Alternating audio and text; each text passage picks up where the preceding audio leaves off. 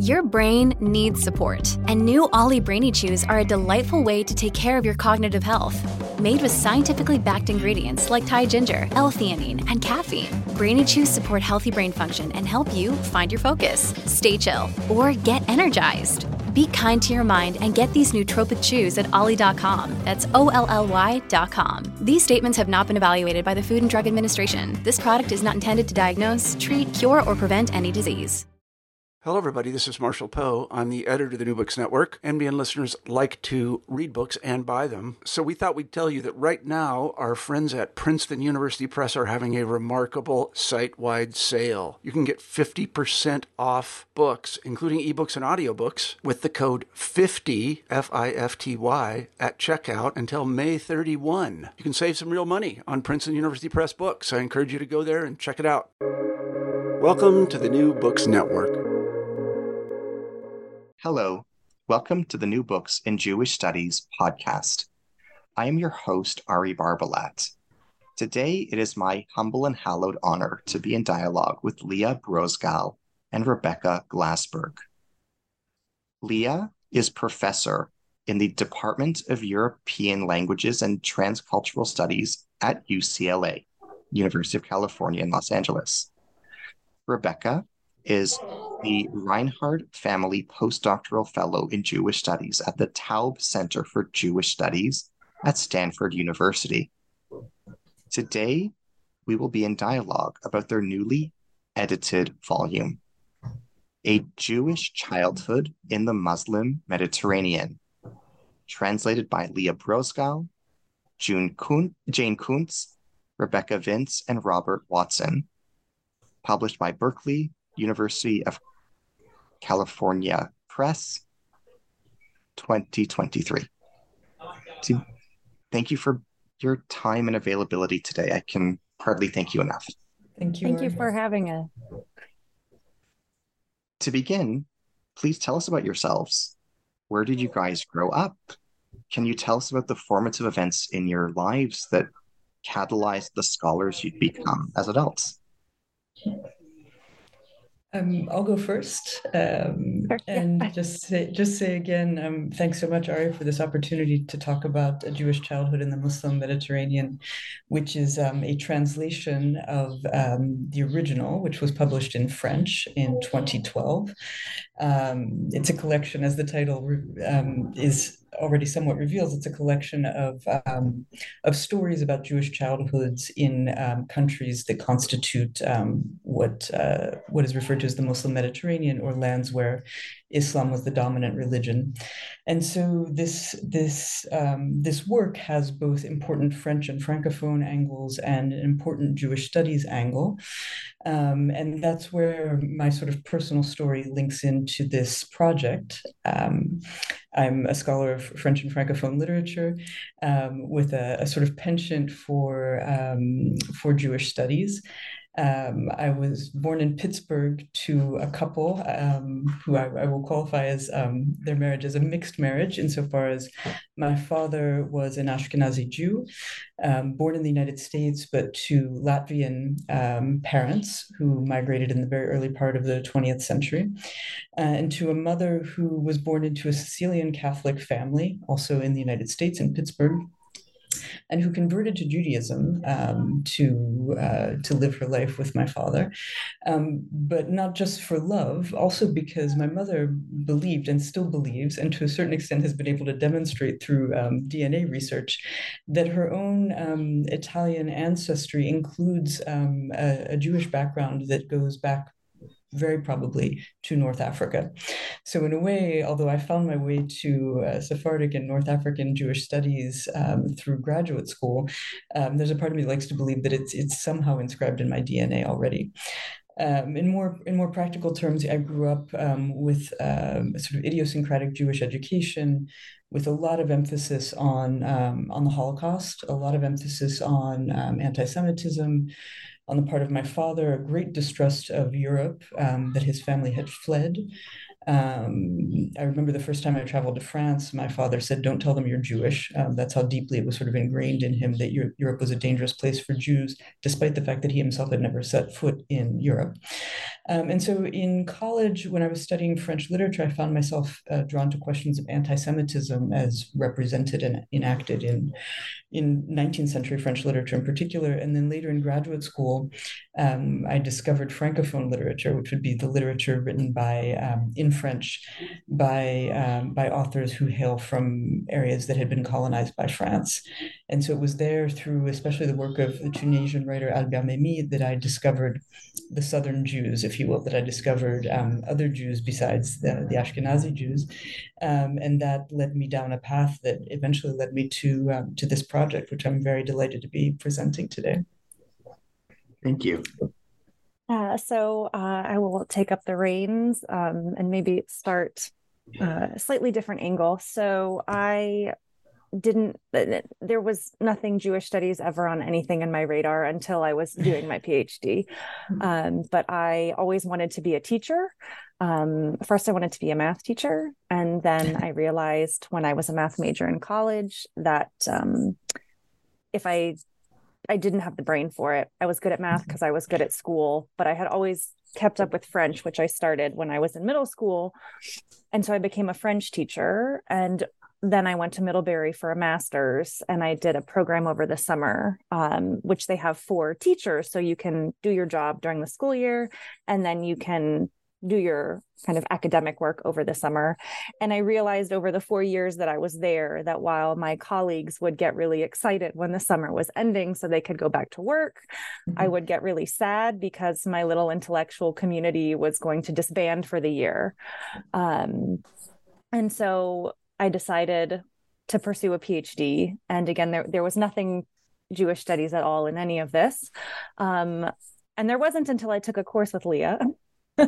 And as she said, discovered kind of Southern Jews. So my experience growing up, my mother is not Jewish, but she was the one who was in charge of our religious education that kind of drove us, my sister and me, to get bat mitzvahs, to go to synagogue. And my experience kind of with, I guess, relationships between, as Leah was saying, her father's kind of distrust of Europe. My grandfather is famous in my family for saying the best thing about Poland was leaving it. And my grandmother, who was a Russian refugee, didn't know she was Jewish until it mattered when she was a school child in Nazi Germany. So kind of reading stories where the dynamics between kind of local groups were so different from the kind of experiences that I heard growing up, that led me, it was very surprising to me. I had never thought that there might be another way.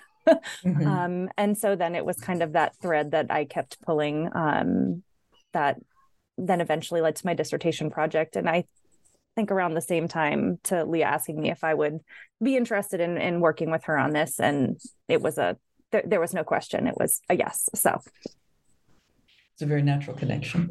Yeah. Thank you for sharing. What are the primary themes in this volume? What message or messages does this book convey to readers? Can you summarize the book for us? Well, I think in addition to what I've already mentioned, the summary of the book is basically we have represented here 34 portraits of a Jewish childhood lived in one of 6 different Muslim majority countries of the Mediterranean basin. These are autobiographical stories, sketches. Some are more essayistic than others. Some are more poetic than others. The original was organized in alphabetical order by author. Rebecca and I have taken some liberties with our translation project, in part to make this a more pedagogically oriented volume. And so the English version of the book is organized by country. So it begins with Turkey and then heads to Lebanon, Israel, Tunisia, Algeria, and then Morocco. Interestingly, there are more entries from the latter countries than from the earlier mentioned countries. We can maybe talk about that in a minute. And I think one message that Rebecca and I think is very clear from this volume is the kind of diversity of experience the heterogeneity of experience across these countries and even within any single country. And notwithstanding that, there are some themes that can be identified as common across the volume. Those would be childhood, obviously, childhood in a very particular geopolitical setting, language, the nature of language. All of these authors wrote in French, but they were all, I would say almost all of them, multilingual. And so the questions of Hebrew, of Arabic, of local Jewish dialects, such as Judeo-Tunisian, are also major themes. Schooling or education is a big theme. The nature of memory, nostalgia, what it means to be an adult reflecting back on childhood. The Mediterranean is also a theme, although it's not, the notion of the Mediterranean as a space is not addressed by everybody or every author, but it does emerge in different ways and sometimes in less explicit ways. And then history is also a big theme. Also being a kind of subject of history is an important factor for, I would say, all of these authors. Rebecca, would you like to jump in? And I think I misspoke. I said Israel when I meant Egypt. Freudian slip. When I was thinking, I guess I took the question maybe a slightly different direction, but I was thinking if I could compare our volume to the original volume, in addition to what Leah has pointed out. I am thinking about teaching from this when I am at Stanford. So I was thinking a lot in terms of how I might use this with my students. So for me, I think the kind of changes we've made have to do with scholarly apparatus that provide a little bit more. There's an intro that Leah wrote. There's many more footnotes. I wrote some country briefs to give some kind of background context to the different countries that are represented. And then interestingly, with the reorg, I realized while reading it, and again, I had reread all of these essays many times and kind of in the different country units, but how reorganizing allowed certain themes to pop out among kind of commonalities between writers expressing similar aspects of childhood in their particular country. But then also kind of the opposite of that sometimes by putting all of the essays from, I'm thinking of Algeria in particular, together, and I know we'll talk about this later, kind of the Camus decree pops up over and over, but very differently.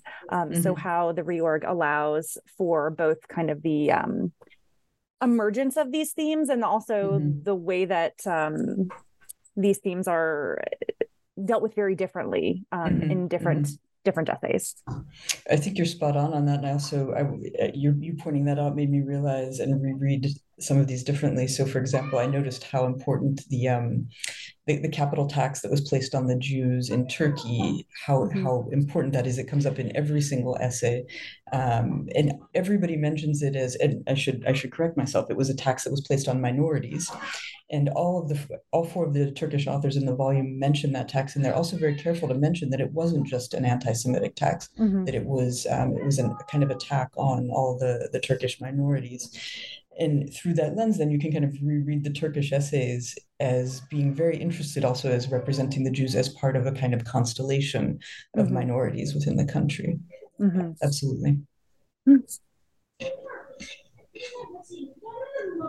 Why is a volume of short stories on Jewish family life in the early 20th century Mediterranean region relevant in the year 2023? That is a great and difficult question. I'm glad. I hope it does read as relevant, and I'm glad if it does. One answer might be that, of course, the conflict in the Middle East is one of the major conflicts of our time, and I think has produced a kind of narrative of conventional wisdom that Jews and Muslims are something like natural-born enemies. And I think even if we do in this volume find some of stories that speak to tensions between the two communities in the various countries, and some do also talk about anti-Semitism, whether it takes the form of verbal taunts or actual physical violence. I would say just as many, if not more, of the stories actually speak to a childhood where young Jews and Muslims lived in similar environments, experienced similar predicaments, particularly with respect to the colonizer, Mm-hmm. and in many ways held more in common with one another than with their colonial occupant, and lived their cohabitation in a kind of organic fashion. And Mm-hmm. I think that's an important message for people to hear. And I can't help but think that a revision of the kind of enmity narrative would be relevant at any time. But just as we're dealing with in the case of the Holocaust, where the survivors are now passing away and we don't have access directly to their stories, the generation that lived this colonial cohabitation is also bound to pass away. And I think it's great to have committed these stories to paper before too long, so we can still hear their voices. Yeah, and if I could add, I think when I'm thinking about a course that I taught last year, just the idea that there, for many students, kind of, I taught a gen ed class at UCLA for freshmen, and the discovery that there ever were Jews in Muslim lands was like a total surprise. And in English, there's not a lot of resources. There's much more history, but when you want to teach literature or culture, or to get at kind of what it meant for that to be a reality, we don't have so many resources as literary scholars to share with students who don't speak French. So this, for me, I feel like is huge in that respect, for my work, and I think also for other people who are interested in having these conversations with students, for representing kind of the quotidian, mundane. Exactly right. I was going to say the subjective experience. Yeah, absolutely right. Yeah. What would you like listeners to get out of our dialogue today? No, I was going to say, I think we have the same answer to that, in that we hope that they will be interested in reading the book. And I don't know if it's recommend the book more. I've grown every time I've reread the book by noticing new things, by seeing things from different angles, and being impressed by the depth and multivocality of the various stories presented here. It's great to hear. Who was Lela Sebbar? Can you contextualize her? So Lela Sebbar is a living author. She was born in 1941 in colonial Algeria in a town called Afou. She is the original creator of this volume. In other words, she decided to call on writers from Jewish writers from across the Mediterranean to testify, if you will, to talk about and write about their Jewish childhoods. And so she is the convener and the editor of the original in French. Her subject position is pretty interesting compared to the company she's keeping in this volume. Lela Sebbar is actually not Jewish. So she's provided a preface to the French version that we also included in the English language translation. Obviously not testifying to her own experience as a Jew, but testifying to her experience about hearing the word Jew as a child, and hearing that it was bad to be a Jew, but also hearing that it was bad to be an Arab. And so she sort of undertakes this project as a way of kind of using childhood as what she calls a creative archaeology. Sebbar herself is also a product of a kind of mixed marriage. Her mother was French, her father was Algerian. They were both school teachers in colonial Algeria. Sebbar had a secular upbringing, even though her father was Muslim. Interestingly, she grew up speaking French and never learned Arabic, or at least that's what she claims, despite the fact that she's one of several children and her brothers and sisters apparently learned Arabic. So it's an interesting sort of facet of her own personal narrative. She moved to France at the age of 17, bound for university. She ended up staying on. She married, had children. In addition to her sort of daily work teaching French at a middle school in Paris, she began publishing essays and novels in the 1980s. And her work took what I would call a kind of distinctive autobiographical turn with a series of 3 essays that are all about her relationship to Arabic and to her parents. Not all of those have been translated into English, so I won't weigh us down with the titles, but I would point out the second installment of the trilogy, which has been translated into English under the title Arabic as a Secret Song, which was published in 2015 by the University of Virginia Press. And if readers find themselves compelled at all by her style in the preface to A Jewish Childhood, they might also be interested in checking out Arabic as a Secret Song. Rebecca, did you want to follow up with anything on Sebbar? Yeah, sure. So in terms of kind of where she fits in the literary scene, she is an interesting author in that I have seen her characterized as different, her literature characterized as different and sometimes opposing categories. So oftentimes, as Leah was saying earlier, with Francophone literature, which we often use that term to refer to literature written in French, often by kind of formerly colonized or in the early stages, kind of currently colonized subjects. She doesn't quite fit in that category because although her father was an Algerian Muslim, so he would have been a colonized subject, her mother was French. So she is kind of can sometimes sit uncomfortably at that line.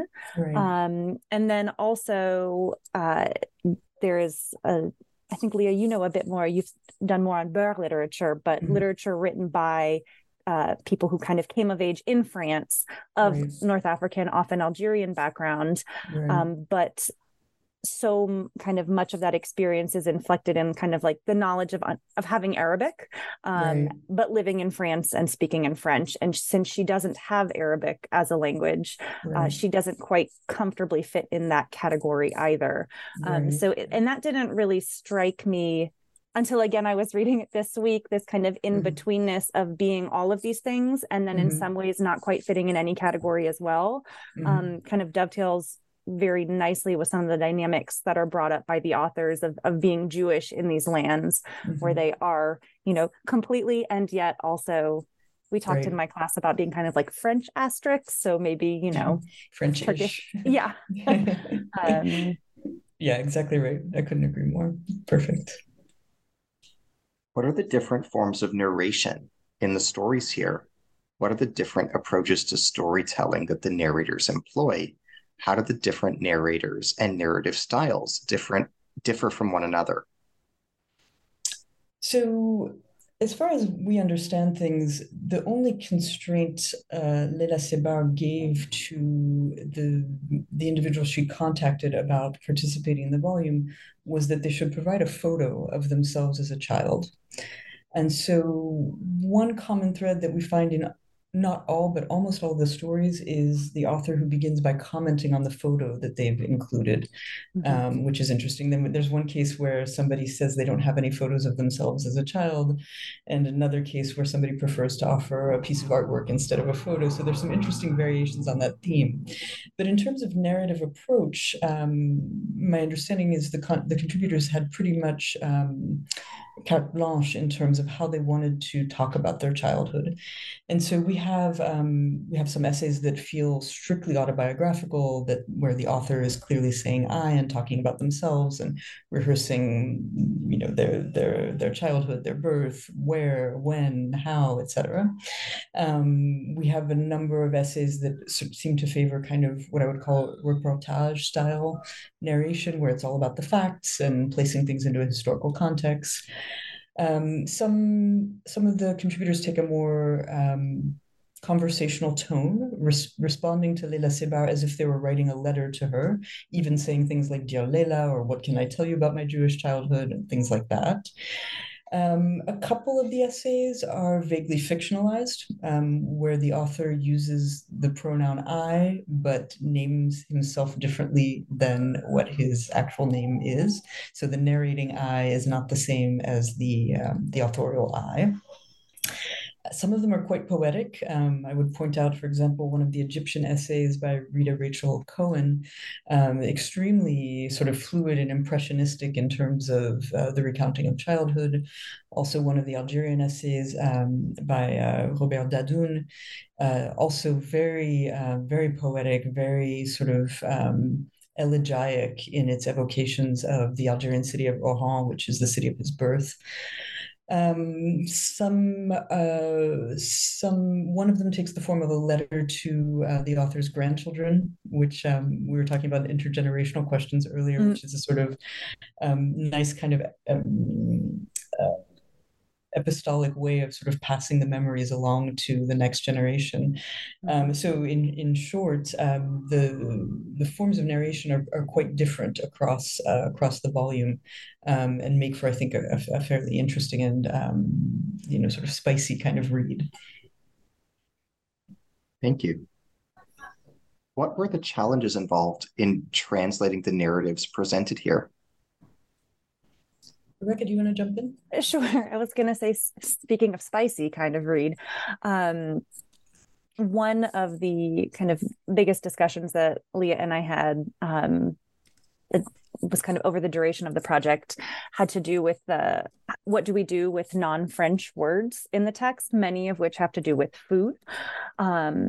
This is not something that's treated uniformly throughout the texts, of course, but even sometimes within one text, there will be a word that might be of Arabic origin or Turkish origin that is written differently in the same essay. So do we standardize that so it's the same throughout? And if we do standardize, how do we standardize? That was a big question. And then one of the things that I found, again, kind of thinking about food, but not only, is that what works in one essay doesn't always work in another, and occasionally, again, within the same essay. So something as small as the fact that in French, the word arabe can be translated as both Arab and Arabic, which for an English audience, those are very different and mean different things.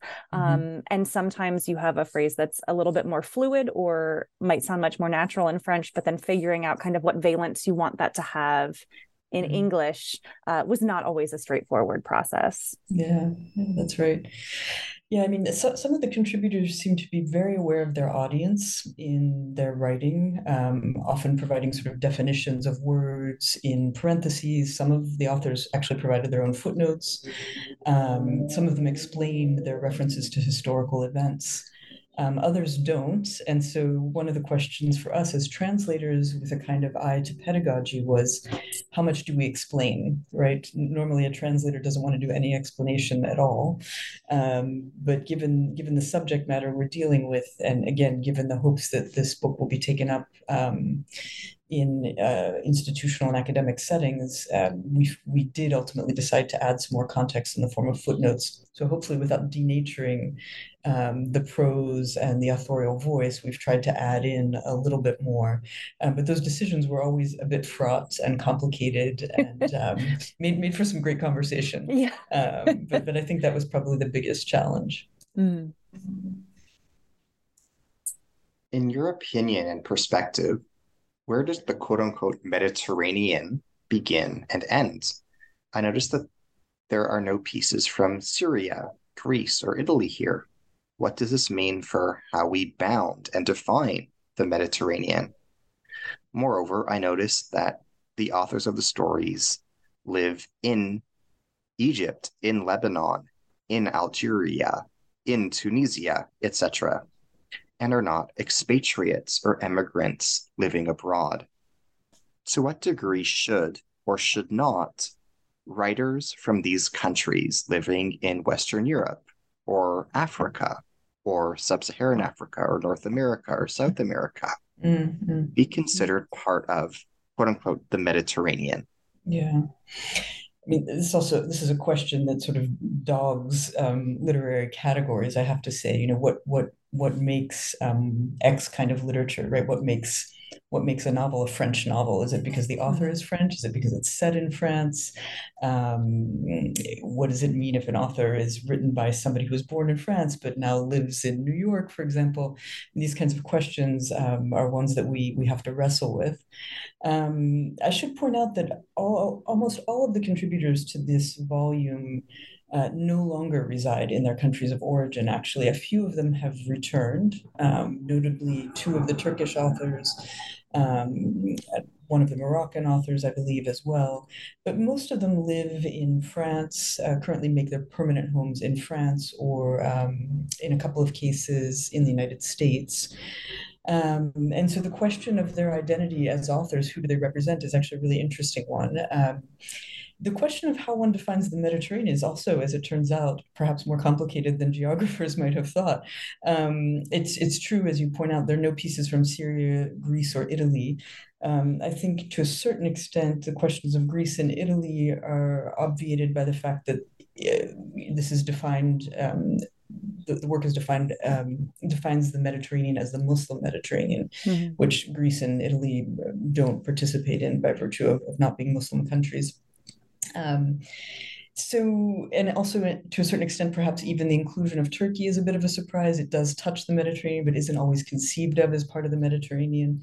So, I mean, I think one thing I took away from writing the introduction was a sort of kind of delightful, unending conversation with myself and the scholars I was reading about where the Mediterranean is and where its limits are, which seems to be something that can't quite be defined. But I would point out that there are some production issues that influenced the final version that we're reading here, which is that I think Lela Sebbar did reach out to individuals who had grown up in Syria and Libya, for example, Jews, who might have been able to participate in this conversation and for whatever reason didn't want to be part of the volume. There were also many other authors to whom from whom she requested essays who decided for whatever reason not to participate. And so you see there's a kind of imbalance, right? We have 2 authors from Lebanon and 10 from Morocco, right? So it gives a kind of skewed perspective of the literary production by Jews from those areas. One thing I'll point out, and then I'll pass this over to Rebecca, is that one of the authors who goes under the sort of Algerian category in this book is actually a Libyan Jew, author by the name of Aldo Naouri. Was born in Libya to Libyan Jewish parents and immigrated to Algeria in the 40s, I believe. And so he could, in fact, represent Libya in a way, if we wanted to think about his experience that way. He does, in his essay, talk about both being a Libyan Jew and living in Algeria. Yeah, I think, and I don't know if I have much to add, but I did kind of in that thinking about the Muslim Mediterranean, wondering about Syria, and then in particular Libya, and wondering maybe if Aldo Nauri might be our honorary Libyan. Yeah. I don't know, Leah, you might correct me if I'm wrong, but I think that, kind of from my understanding, France dabbled in a lot of places, whether they established official colonial holdings, such as Algeria, Morocco, Tunisia, or whether they had kind of more short-lived experiences, in Egypt or in Lebanon and in Syria. But I don't know that France made so many inroads officially in Libya. But then the question of the AIU, which is how we end up with, writers in Turkey writing in French. So that's something that came to me, I wonder, French language writing from Libya, particularly Libyan Jews. I did a little translation piece for Sarah Stein, written by an AIU student in Tripoli in Libya. So it was it was an interesting question that I hadn't thought about again until we were preparing, and that now I would like to learn more about. So that's right. Yeah. And Rebecca, if I can jump in before the next question, for the folks at home, can you tell us what the AIU is? Oh, sorry. Yeah. So the AIU is I always mix up my adjectives here, the Alliance Israélite Universelle, which was the French Jewish philanthropic organization whose main goal was to be a little bit to summarize, and maybe not the most how would you summarize nicely, a little bit kind of the Jewish French arm of the civilizing mission, kind of the idea of to bring Jews of Muslim lands into modernity, into enlightenment, a la the French way of life.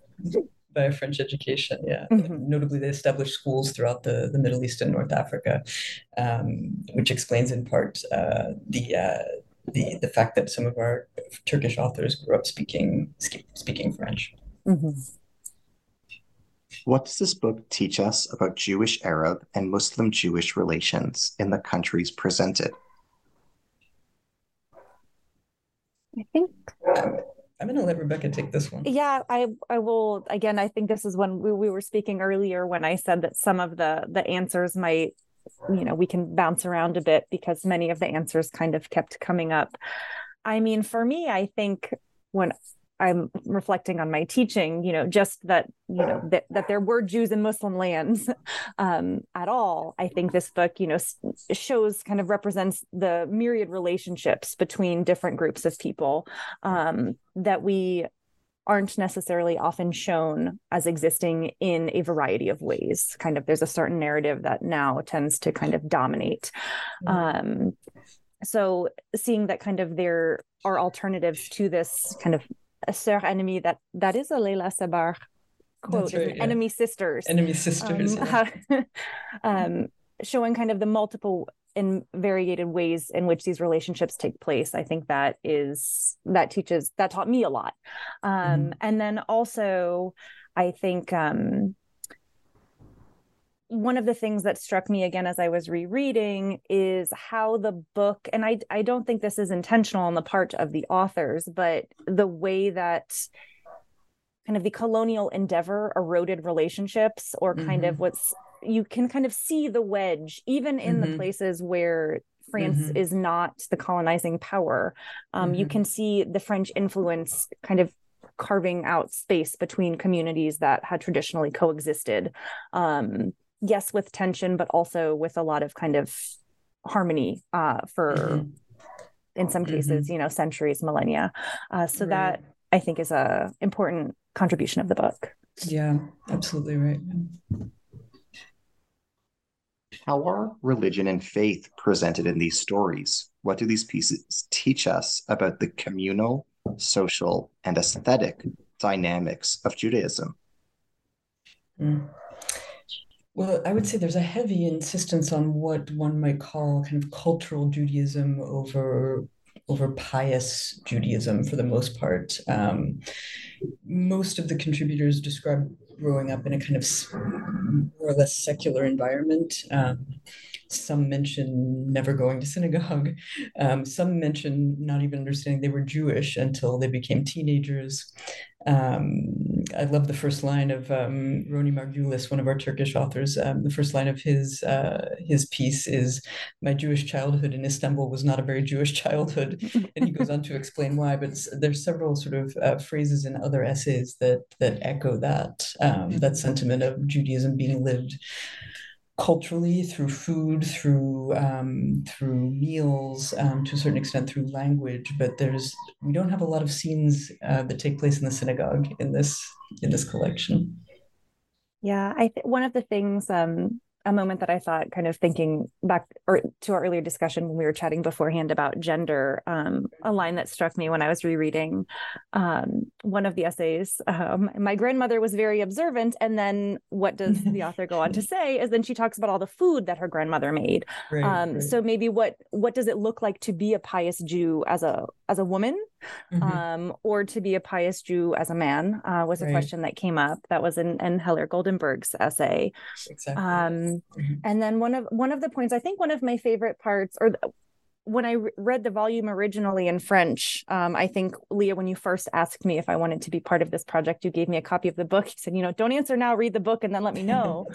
But there's a moment in André Azoulai's essay where he's talking about, he's in Morocco, and one of their friends and neighbors goes to Jerusalem and brings back a little bag of earth, soil, and gives it to his dad because the Jews couldn't go at that point, but he as a Muslim could go, and brings back this, holy land, a little bit of holy land, so that you could have, and it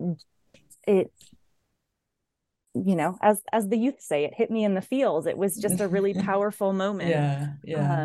But thinking again more, it seems to be more about kind of actions. I think that I see the these dynamics taking place than it does about kind of professions of faith or discussion of belief. Exactly right. Yeah. The question of believing does not come up at all. Yeah. It's very interesting.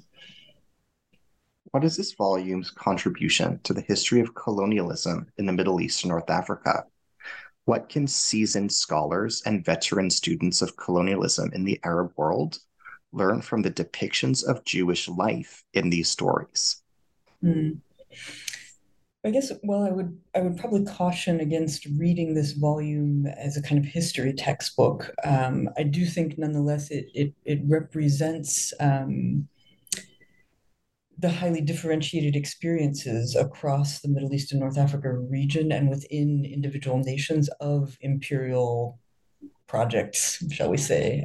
Colonization played out very differently in, if we can even use that word when it comes to talking about Turkey, it played out very differently in the Middle East, in what would become Lebanon and Syria, than it did in the Maghreb, or the countries of Morocco, Algeria, and Tunisia, where the impact of French policy, French imperial policy, is extremely strong, particularly in Algeria. And so we see, and I think this does differentiate the Maghrebi, again, Morocco, Algeria, and Tunisian countries and their representation from Egypt, Lebanon, and Turkey. We really see the degree to which the French colonial project impacts and fractures. This is something Rebecca was mentioning as well, the kind of natural evolution of relationships between communities. I can give you an example from one of the Algerian essays, if I might read a quick quote. This is from Daniel Mezguiche's essay, which is called Not Jewish, Israelite. And he's talking about the Crémieux Decree, which gave Algerian Jews French citizenship while denying it to their Muslim counterparts. And he writes, yes, as soon as the Jews of Algeria obtained their French ID cards, they began to lose their Jewish identities. From the Arab Jews they once were, they became not French Jews, but Jewish Frenchmen and women. In order to no longer be Arabs, they nearly ceased being Jewish. And this is just one, end quote, this is just one example amongst many, especially in the Algeria section, where you see the way colonial policy drives a wedge, to borrow Rebecca's term, between the Jewish and Muslim communities. Mm-hmm. I think just a quick follow-up, one of the, going back to Libya, but in Aldo Nauri's essay, when he's writing about his older brother, and his brothers, so they moved from Libya to Algeria. I think they were expelled under Mussolini, and they had to go because they had French citizenship. So they went to Algeria.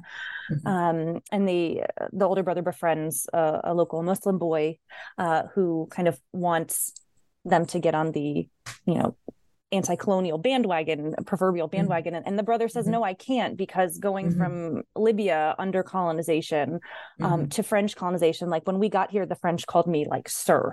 And right. That was the first time that I had ever been treated, with respect. Like with respect, like a dignified human being by a colonizing power. So, he says, and to quote again, his brother says, it was France who gave me back my dignity. France is my motherland.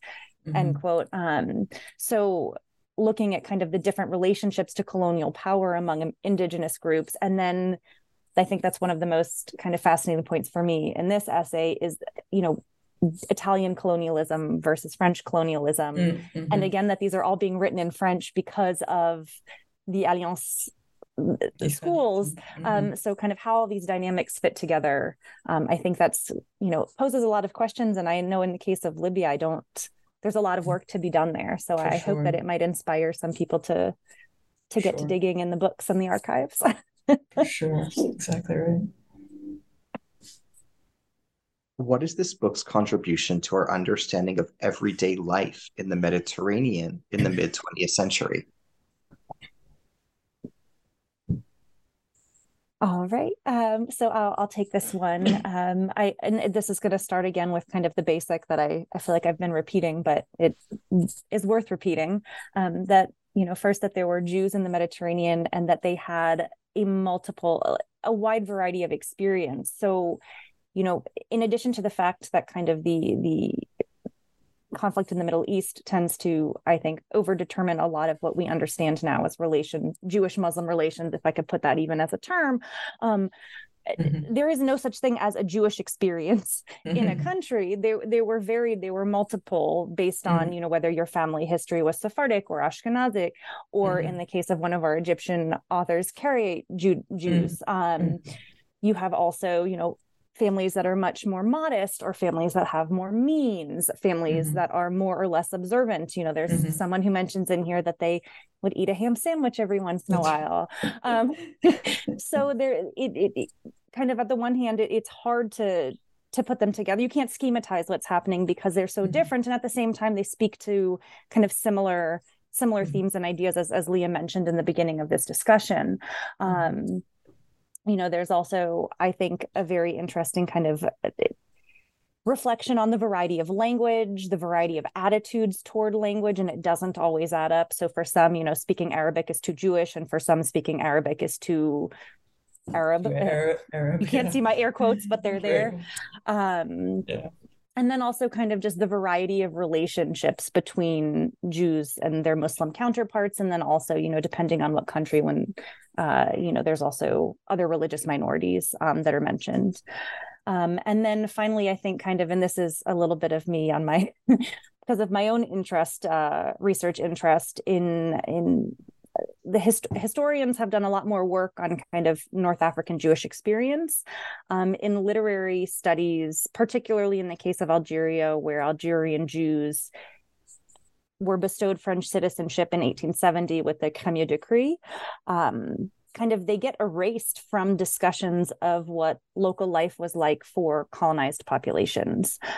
So to see kind of complications of this narrative of, the Jews became French, because you have Algerian authors writing about, the French from France were not French like them. That, I think, is really valuable because it starts to kind of chip away at some of these like very entrenched and somewhat essentializing narratives of different groups that are represented as kind of like mutually exclusive, or at least like easily delimited. And that's not always the case. Exactly right. Can you compare and contrast the conditions in the different countries according to the stories that you present in the volume? So I'm going to make a stab at this. It's and I think the important piece of this question is according to the stories presented. So in Turkey, for example, 3 out of the 4 authors cite the imposition of the varlik, or this tax that we mentioned earlier, as a major turning point for the Jews. That's something that wouldn't necessarily call it a condition, but it's something that is salient and relevant and unique to the Turkish situation. For the Lebanese stories, unfortunately, we only have 2, which is a shame, because there are many more, obviously many more Jewish writers, intellectuals, thinkers, journalists who might be able to reflect on their childhood in Lebanon and sort of add more texture to the narrative. But what one notices about the 2 stories we have from Lebanon is they really plunge back into childhood. There's much less of the kind of intervention of a narrating adult, and much more focused on sort of a lived experience as a child, right? So the adult writer trying to sort of just recapture his own childhood voice and childhood experience. It's also interesting when we look at the Egyptian stories, of which there are 3, not a single one focuses on interfaith relations. And again, I would hesitate to sort of generalize from this, because again, we only have 3 stories, and there are far more Egyptian Jews who would be capable of writing about their Jewish childhoods in Egypt. But notably, of these 3, they're all focused on Judeo-Jewish relationships. So reader Rachel Cohen is focused really on her relationship with her brother, and talking about sort of food and nostalgia. Toby Nathan's piece it's focused on the story of his name, which is absolutely fascinating, and one of my favorite reads in the book, actually. Both of those stories are kind of joyous and bright. Mireille Cohen-Messaouda, who wrote an essay called The Blue Muslims, her piece is much darker, and it's about sort of being being a certain kind of Jew amongst other Jews, and her experience as a little girl who was sort of afraid of everything. But in those three stories, we don't have any sort of sense of interfaith tensions or anti-Semitism. The Tunisian stories tend to be marked by, unsurprisingly, by the experience of the Nazi occupation, which is unique to the countries of the Maghreb. Tunisia was the only of those three countries to actually be occupied by the Nazis during World War II. Algeria, again, unsurprisingly, we've mentioned this several times, the question of the Crémieux decree and the fact that Algerian Jews were made French citizens, whereas Algerian Muslims were not, very clearly marks those stories and the experience of childhood. And then I would say in Morocco, two things stand out. One is sort of the story of the departure of the Moroccan Jews as a kind of haunting specter and as a kind of important trope. And then also in rereading the Moroccan stories, what stood out to me, especially this time, was that that language is not problematized as much in the Moroccan stories as it is perhaps in the Tunisian and Algerian stories. And again, we're sort of schematizing based on the samples that we have, but I thought that was a notable thing to bring up. Thank you for sharing that. I was impressed by the references and allusions to food throughout the volume. Can you comment on the role of food in these stories? What do these pieces teach us about culinary aesthetics in the countries presented? What roles do taste, touch, and smell play in the narratives? In regard to particular stories in the book, I'd be curious if you could comment on the recipes presented in Lucette Heller Goldenberg's Mamada. And I'd be curious if you can tell us about the apricot paste Amaradine, the Syrian delicacy as it appears in Joe and Rita by Rita Rachel Cohen. We wish there were recipes. I know. We have to sort of make do with a few basic ingredients if you want to try to make any of these. But it's certainly true that food really permeates these narratives, and is always a kind of an opportunity for a kind of nostalgic reflection, yeah, I mean, it's sort of, you read these and you sort of you sort of want to run to the kitchen and try and recreate these dishes because they all sound absolutely delicious. I will say this, Proust didn't invent anything when he talked about the sort of the childhood memories that come rushing back to him when he dips his Madeleine into the cup of tea. He didn't invent anything, but it's not for nothing that this is one of the most famous images in literature across the world. The olfactory, the sensory, the sensorial, these are all very powerful spurs for memory. And so I think it's not surprising that so many of these authors touch back to smells in the kitchen, smells in the street, observing the preparation of foods, observing sort of preparations of ritual feasts and meals, of associating a certain place with the smell of the fried beignet that were sold there and things like that. I think, again, I think it's not for nothing that Proust sort of looks like he cornered the market on that. I'll take up the apricot leather question, which comes up in Rita Rachel Cohen's essay, which is called Joe and Rita, which is a story of her and her brother. Joe is her brother. And the sort of final image of that essay is of Ameraldine, which is an apricot paste that's sort of spread over a piece of parchment so that it forms sort of a page itself. I think we translated it as something like, or we explained it as something like apricot leather. For anybody who grew up in the Midwest, I think the fruit roll-up might be the more sort of obvious translation.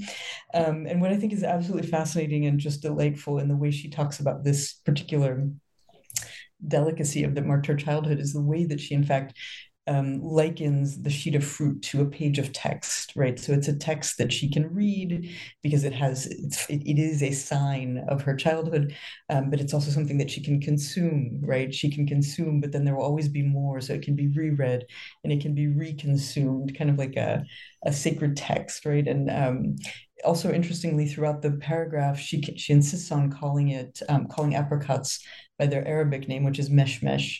And so she talks about, reading and writing the book of meshmesh.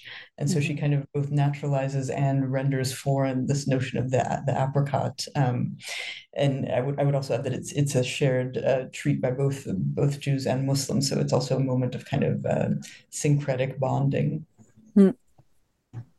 I think just not too much to add, but one of the things that I realized when we were working on the footnotes is just kind of how broad some of these, with variation, the different foods, kind of which areas they encompass, how many names they go by.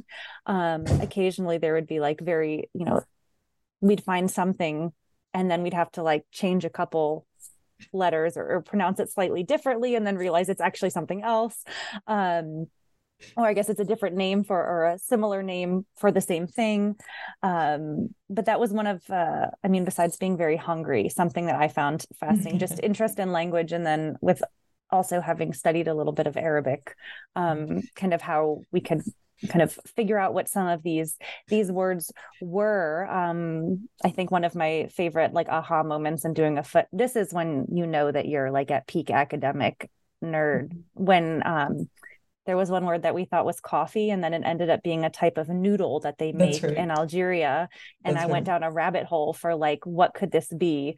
Was very proud of myself when I figured it out. And it also finally made more sense in the context. Yes, it made a lot more sense in the text.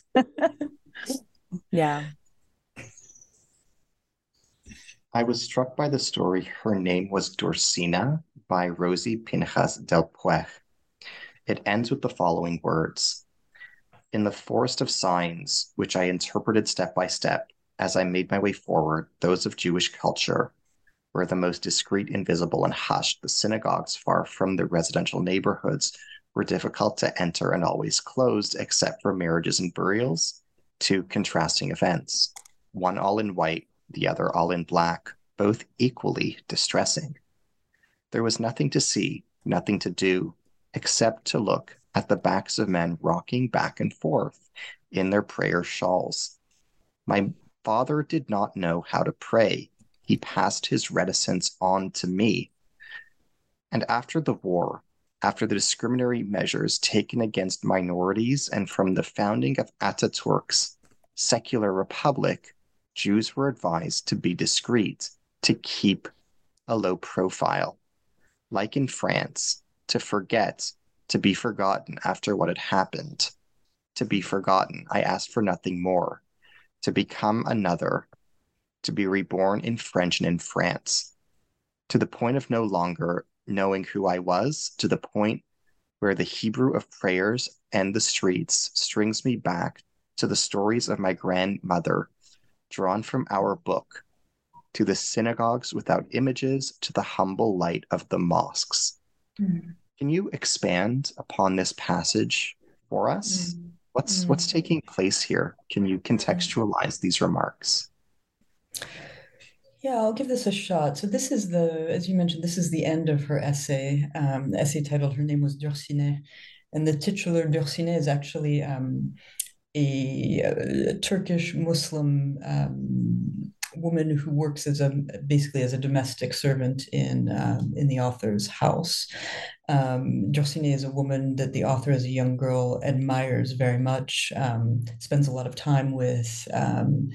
Dürsine also, interestingly, is a woman from the countryside, whereas our author is an urbanite, a city dweller. And so in this essay, we also get a sense of other types of divides other than just Jew-Muslim. We get the sense of the important cultural divide between the big cities and the countryside, and the rural environment. And so to give a little context for how this essay concludes, throughout the text, Pinjas del Puig is describing a kind of open secular family.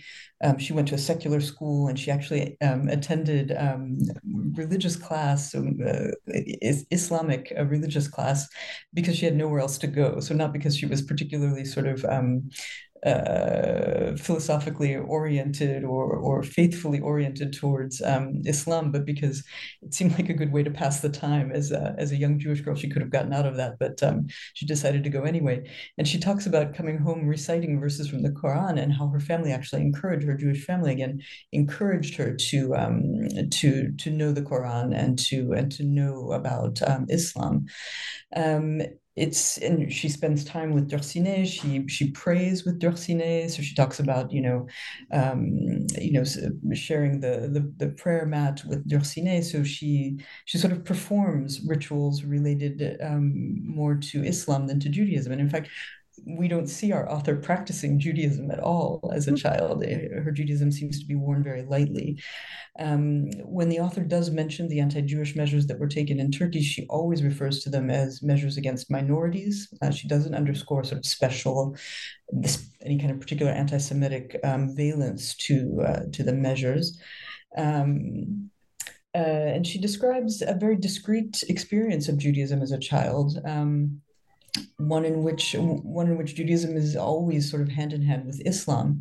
And I'll just note the last line of the text where she says, to the point of no longer knowing who I was, etc., to the point of where the Hebrew of prayers and the streets brings me back to the stories of my grandmother drawn from our book, to synagogues without images, to the humble light of the mosques.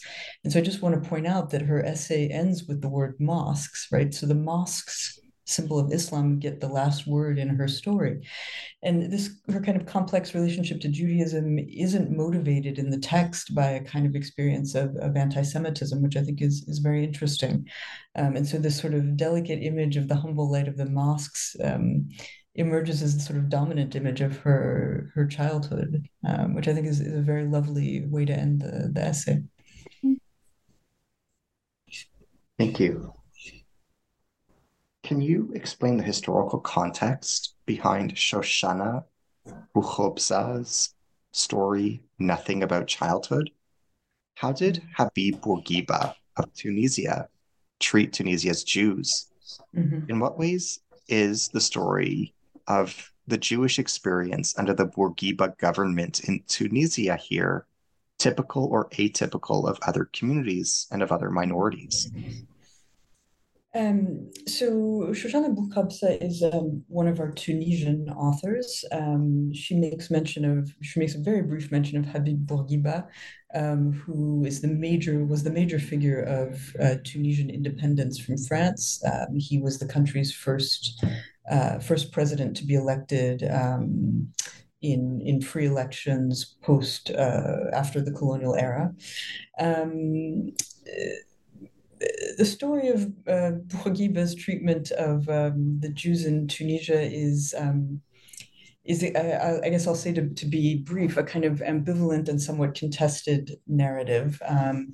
In certain ways, he did a lot to defend the Tunisian Jews, and I think actually Tunisian Jews prior to independence looked to Bourguiba to make a place for them in what would become the independent Tunisia. He did many things to defend the Tunisian Jews and the community. He very publicly differentiated Jews from Zionists, for example.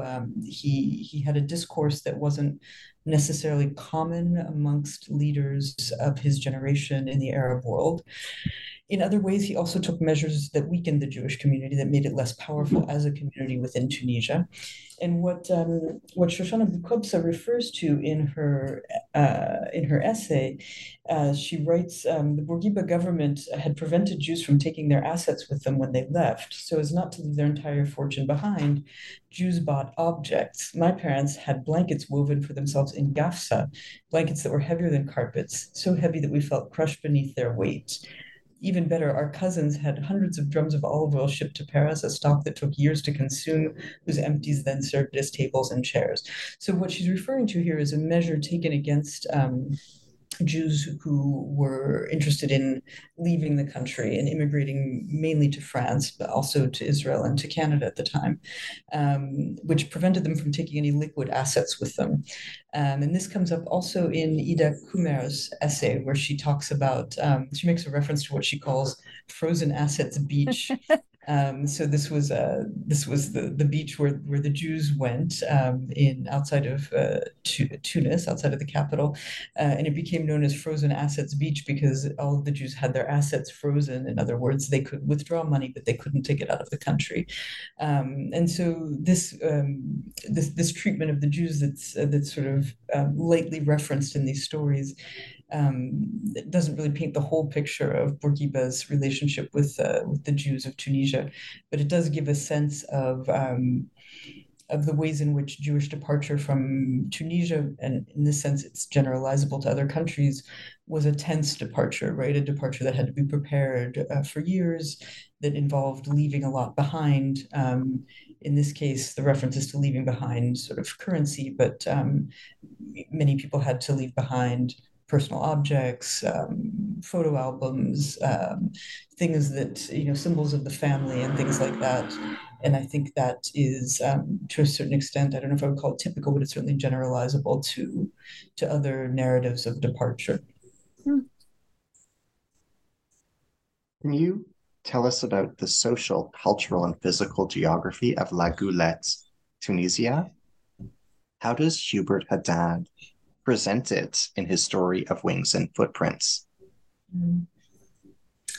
So La Goulette, interestingly, it's too bad we can't show a map. So La Goulette has a very interesting sort of geographical position on the coast of Tunisia. It's sort of part of the greater urban area that is the capital, Tunis.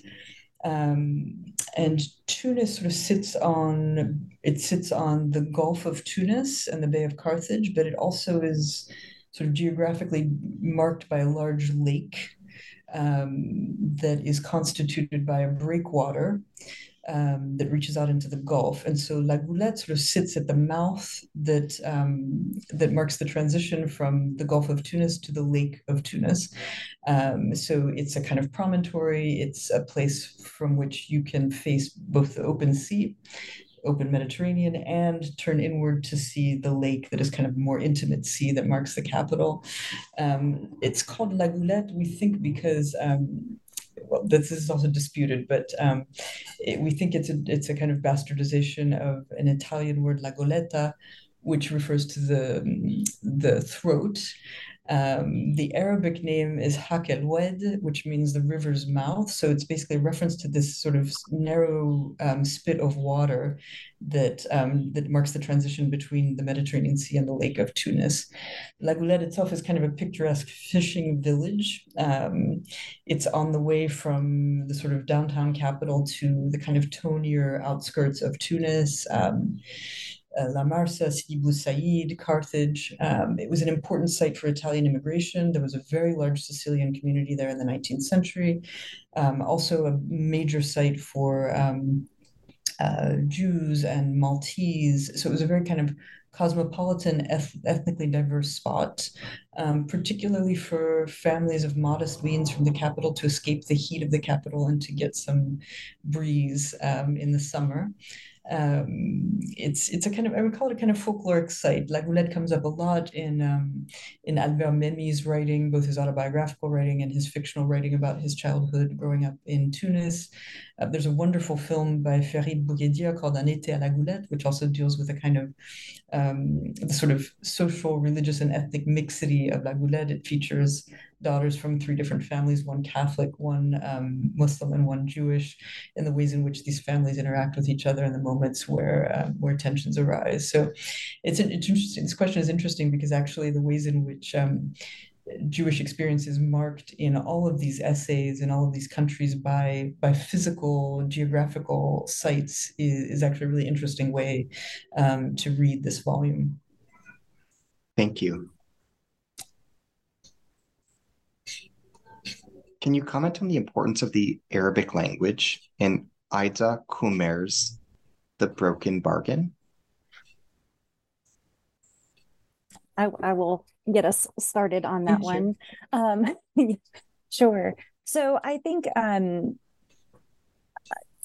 Kumer's piece, I see in that piece and also in other ones, I think what was interesting for me is, and I've again, I feel like I keep saying this, I've mentioned this before, the different relationships to Arabic and the different attitudes toward it. So that particularly, I think, Leah, when we were chatting, you pointed out that a lot of the Tunisian authors are, have their fluency in Arabic and are kind of proud of being able to speak it. And then, even as Akumer says, she can do that without a Jewish accent. And so then you see also kind of different authors having different experiences, particularly in Algeria. So I'm going to skip now to the neighbor to the west. But different attitudes towards, and then particularly in the reading, and again, this goes back to the translation question, but when they're writing in Arabic, where there's the one, different moments when it gets inflected by French, when it gets inflected by Spanish in some places, when it gets inflected by, Judeo-Spanish or Ladino, and then the different types of Arabic that there are. So sometimes, that was a difficult question that we wrestled with a lot in the translation of the book. And then I think, sorry, I'm pointing out all the things that I find interesting and not answering your question in particular. But one of the moments I think that I thought was funny in one of the essays, we have Bensusan who goes to Jelfa and he doesn't really speak Arabic and he comes back speaking like a native. And then, his parents have to think for a minute, like, the language that was at one point kind of a secret one that we couldn't necessarily speak with now we need to be more careful. So watching kind of how it goes through the generations, or doesn't. And or when Naudi, when he goes back to Algeria and he doesn't say to the hitchhikers who are showing them around that they know that he can understand what they're saying or that he could speak Arabic. So kind of the different, I don't know if politics is the right word, but maybe in a certain sense, attitudes towards relationships with different feelings. I think it again kind of goes to this, which we were talking about earlier, that although there are so many threads that one can pick up on that are common, one of the commonalities is that there will be something like the use of Arabic or the attitudes towards Arabic, but then in all the essays, it's going to be different. So how hard it is to generalize, even amongst kind of, the Tunisian authors, you have different ones, as Leah, you were pointing out, that, Nimwati doesn't speak Arabic at all. And then Hubert Haddad is talking about the moment when Arabic stops being spoken. So I think it is, at least I will say, not in the Turkish authors aside. I feel like Arabic is always kind of a constant throughout these essays in more or less obvious or explicit mentions. Absolutely. How did the status and position of Jews change in Morocco after Moroccan independence from France? What does Ralph Toledano in his piece, Living Between the Lines, have to say about this? I mean, similar to the Jews of all of these countries, the Moroccan Jews would leave basically en masse, not all at the same time, but in a kind of series of differently motivated waves of massive emigration. The story of Moroccan Jews, though, differs a little bit. The story of their transfer to Israel, if we can call it that, is somewhat different from what we find in the other countries of the Maghreb. In Algeria, the Jews went almost 100% to France. In Tunisia, there was some immigration to Israel, but also primarily to France. But there was a lot of interest in sort of cultivating and, shall we say, what's the word, like recruiting Moroccan Jews for a new life in Israel. I think the last line of Toledano's essay is extremely telling. It ends with this statement, very short. After independence, I had become a Moroccan Jew, which seems strange. Obviously, he was born a Moroccan Jew, But what he means by that is that at the moment of independence, his identity could really no longer just be contained within the simple label of Moroccan, right? He was no longer allowed, in air quotes, to be just Moroccan, but his Jewishness sets him apart, and he would need to distinguish himself as something other than just a regular, in air quotes, Moroccan Jew. So, the status of Jews post-independence in Morocco is also interesting because I think Morocco, more than any of the other countries represented in this volume, seems to have done more to sort of reconcile with its Jewish past and to recognize its Jewish roots. And here I would say André Azoulay's essay is extremely interesting, also somewhat problematic.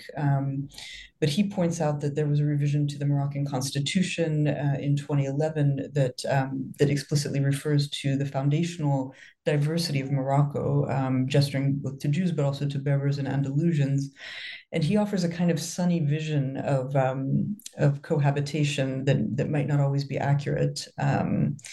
But nonetheless, again, Morocco remains interesting because it is certainly the one country represented in the volume where that is easiest for Jews to return to. It's probably the most interested in playing up its Jewish traditions, that invests in the restoration of Jewish sites, in heritage tours, and things like that. And then, of course, the Azoulay essay is very interesting to read alongside Sibony's essay, Daniel Sibony's essay, where he talks about presenting his autobiography at a bookstore in Marrakesh, and he talks about the kind of pushback he gets from one of the locals about being a Moroccan Jew. So again, within the stories represented in Morocco, we actually have an interesting variety of experience in terms of what the status of Jews was after independence.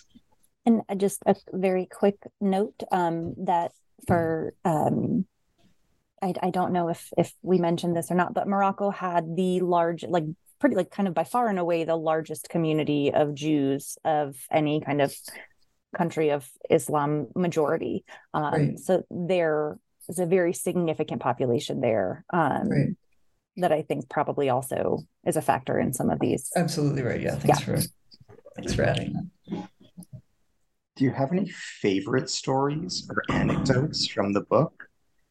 If yes, can you share which ones speak most to you or spoke most to you? Why are they personally relevant to you? If not, why is it hard to select one favorite? Can you share which stories had the greatest personal impact on you? And if that's a hard question to answer, why is this a hard question to answer? You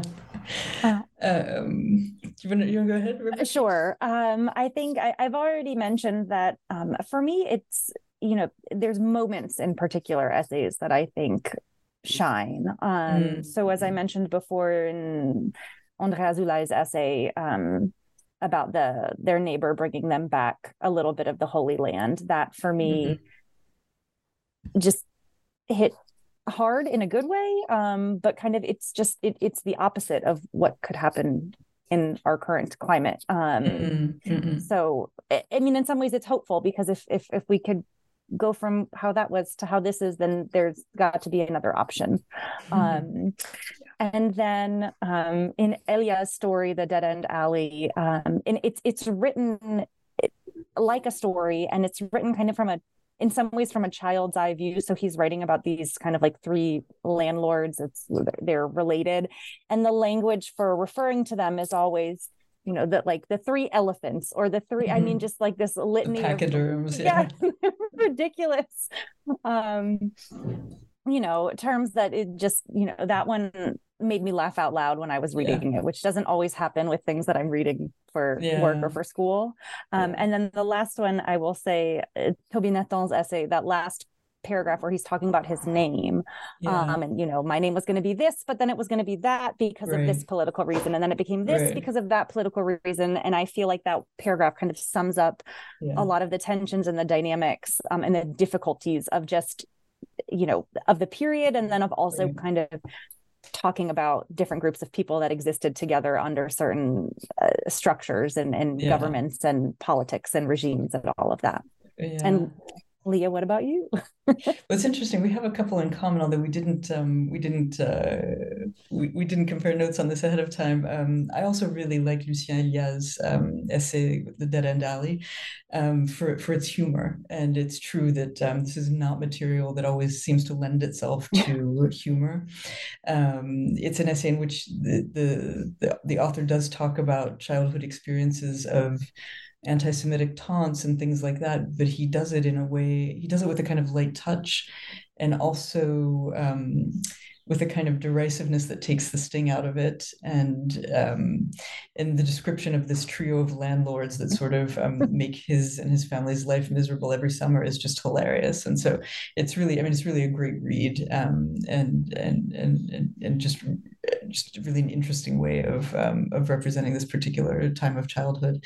I really like an essay that I know Rebecca doesn't like. It's the Kaddish for a Lost Childhood by Roger Dadoun, which I mentioned before, which I think is just like a love poem to the city of Oran. I find it very beautiful. It was also one of the most difficult pieces to translate and edit. Which it was a doozy. Which might make it why it doesn't sit well with Rebecca. I also really have a soft spot for Toby Nathan's essay. This is called Jour de Fête, where he talks about the sort of he talks about the history of his name, how he came to be called Toby.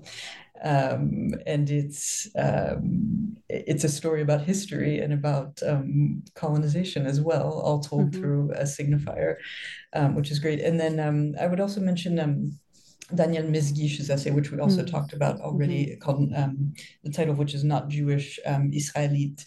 And it's a little bit more of a kind of straightforward, slightly perhaps more academic than the other texts, but it really contains a lot of interesting, mindful reflections on questions about language and memory and identity and signifiers. I think it's really, really well done. So actually, it's not hard for us to come up with our favorites. No. If you don't mind me asking, what aspects of your editing process were most challenging for you, and which aspects of your editing process were most therapeutic for you?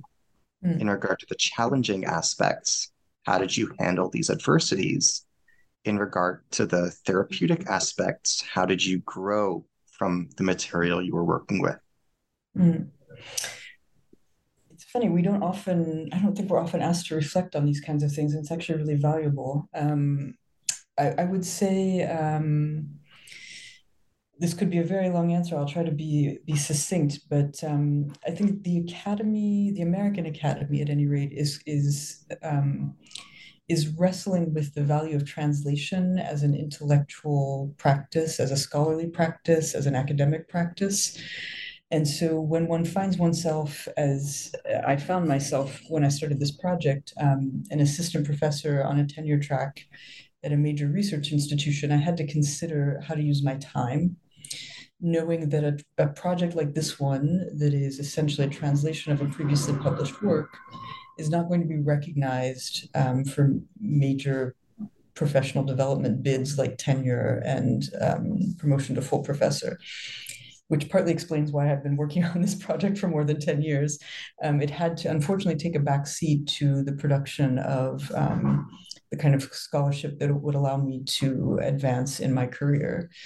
I think that's changing. I think there's actually, just in the past few years, there's been a kind of awakening about the variety of scholarly practice, about recognizing different forms, about recognizing different venues for publication. And so I think, I think the fact that this is being published with UC Press is a testament to what the Academy is now willing to look at as valuable scholarship. So there was that, which is a sort of more personal aspect. And this is also a personal aspect, is that a lot of the labor that went into this book was free labor. I wasn't able to pay the translators. I did some of the translation myself, but not the majority of it. And so the other three translators worked for free. working to some degree for professional recognition, because publishing a translation is also something that one can, that is part of one's sort of calling card as an academic, as a professional scholar. But the funding isn't there to pay translators, and that's something that's not without its ethical stumbling blocks for me. Therapeutic, I would say, when I initially agreed to take this project on, I thought that I would just sort of have it translated into English and publish it in a way that was sort of a mirror of the original. But through talking with different working groups, sort of writers groups and sort of scholarly support groups, it occurred to me that this book in translation could take on a different form, which indeed it has. And I would say that that kind of freedom to release myself from the form of the original and to go towards something that made sense as a pedagogical tool was extremely motivating for me, and sort of gave the project a real spark in terms of my own investment in it. And I'll say last thing, and this is a good transition to Rebecca, is that Rebecca was, up until a couple of weeks ago, my doctoral student and my advisee. She's just finished her PhD and is going on to greener pastures and higher grounds, and I couldn't be more proud of her. But it just so happened that her work, it didn't just so happen, but confluence of things. Rebecca's dissertation work dovetails so perfectly with this project, which doesn't always happen. I have a number of PhD students who are working on different projects that are important to me as well, but I don't necessarily have a project to propose them that would allow us to participate in a kind of common editorial project. But the confluence of time and space brought this project into my life at a moment where Rebecca was starting her work on her dissertation. And I have to say, as an advisor, there's a really immense satisfaction in being able to provide this type of experience to a graduate student, and then to share this experience with somebody as they're also pursuing their own path, writing what will be their first book. And so, that's really something you can't put a price on that. It's really a great experience. So I will start with the great experiences, and then I will end on the more challenging note. But I think, kind of from my perspective, I'm very well aware that this is not the type of opportunity that everybody gets to do as a PhD student. And it's not anything I could never have anticipated having this, well, I'm holding it up in the Zoom, but, having a book with my name as I graduated is such a wonderful, it's such a wonderful and unexpected and really validating and exciting part of my program that I could never have anticipated. We don't get the offer as grad students to kind of see how the sausage is made. We are often produced with, the peer-reviewed journal article, or, assigned the monograph, or we read the introduction to an edited volume while we're in class or while we are doing our own research. But we don't get to necessarily see how that comes to be. So that process for me, at one point, Leah asked me, do you want to be on all the emails? And I was like, yes, I want to be on all the emails because I want to see all the things that happen. Mm-hmm. And, I felt a little bit like I was snooping, but that has been really wonderful. Also, my promotion, if I will, to co-editor was a really exciting moment.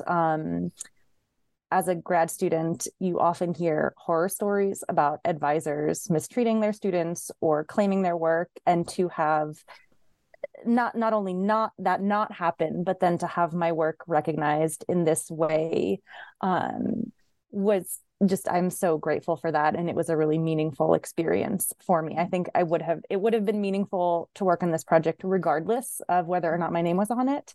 But that was,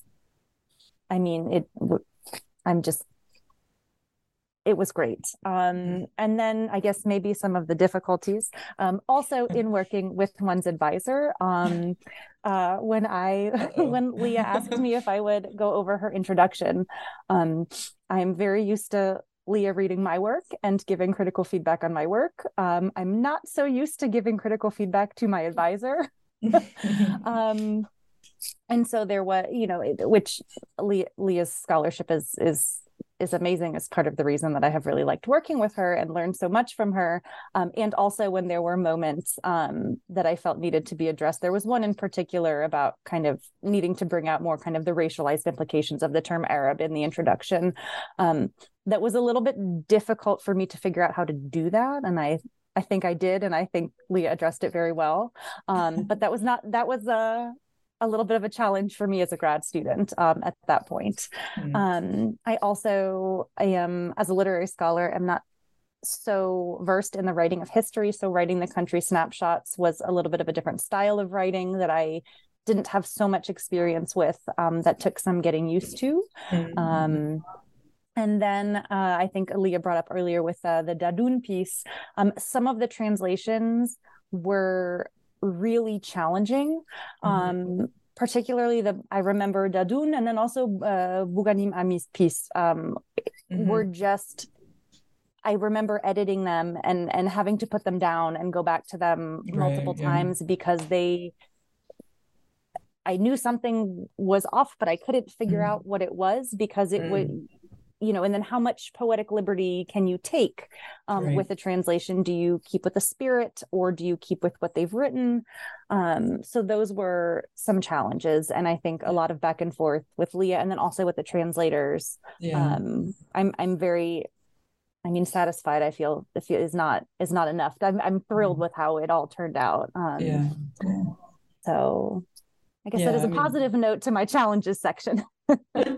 No, but we really benefited from a great working relationship with the translators, with Lela Sebbar herself, who has been sort of with us through this whole process, with the original publisher in France, and frankly also with each other. As Rebecca points out, it's not always obvious maybe to work as co-editors when one has another relationship that is somewhat informed by hierarchies.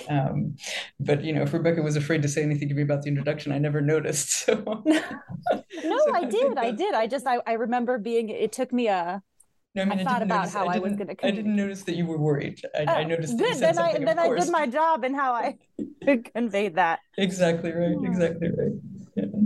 Yeah.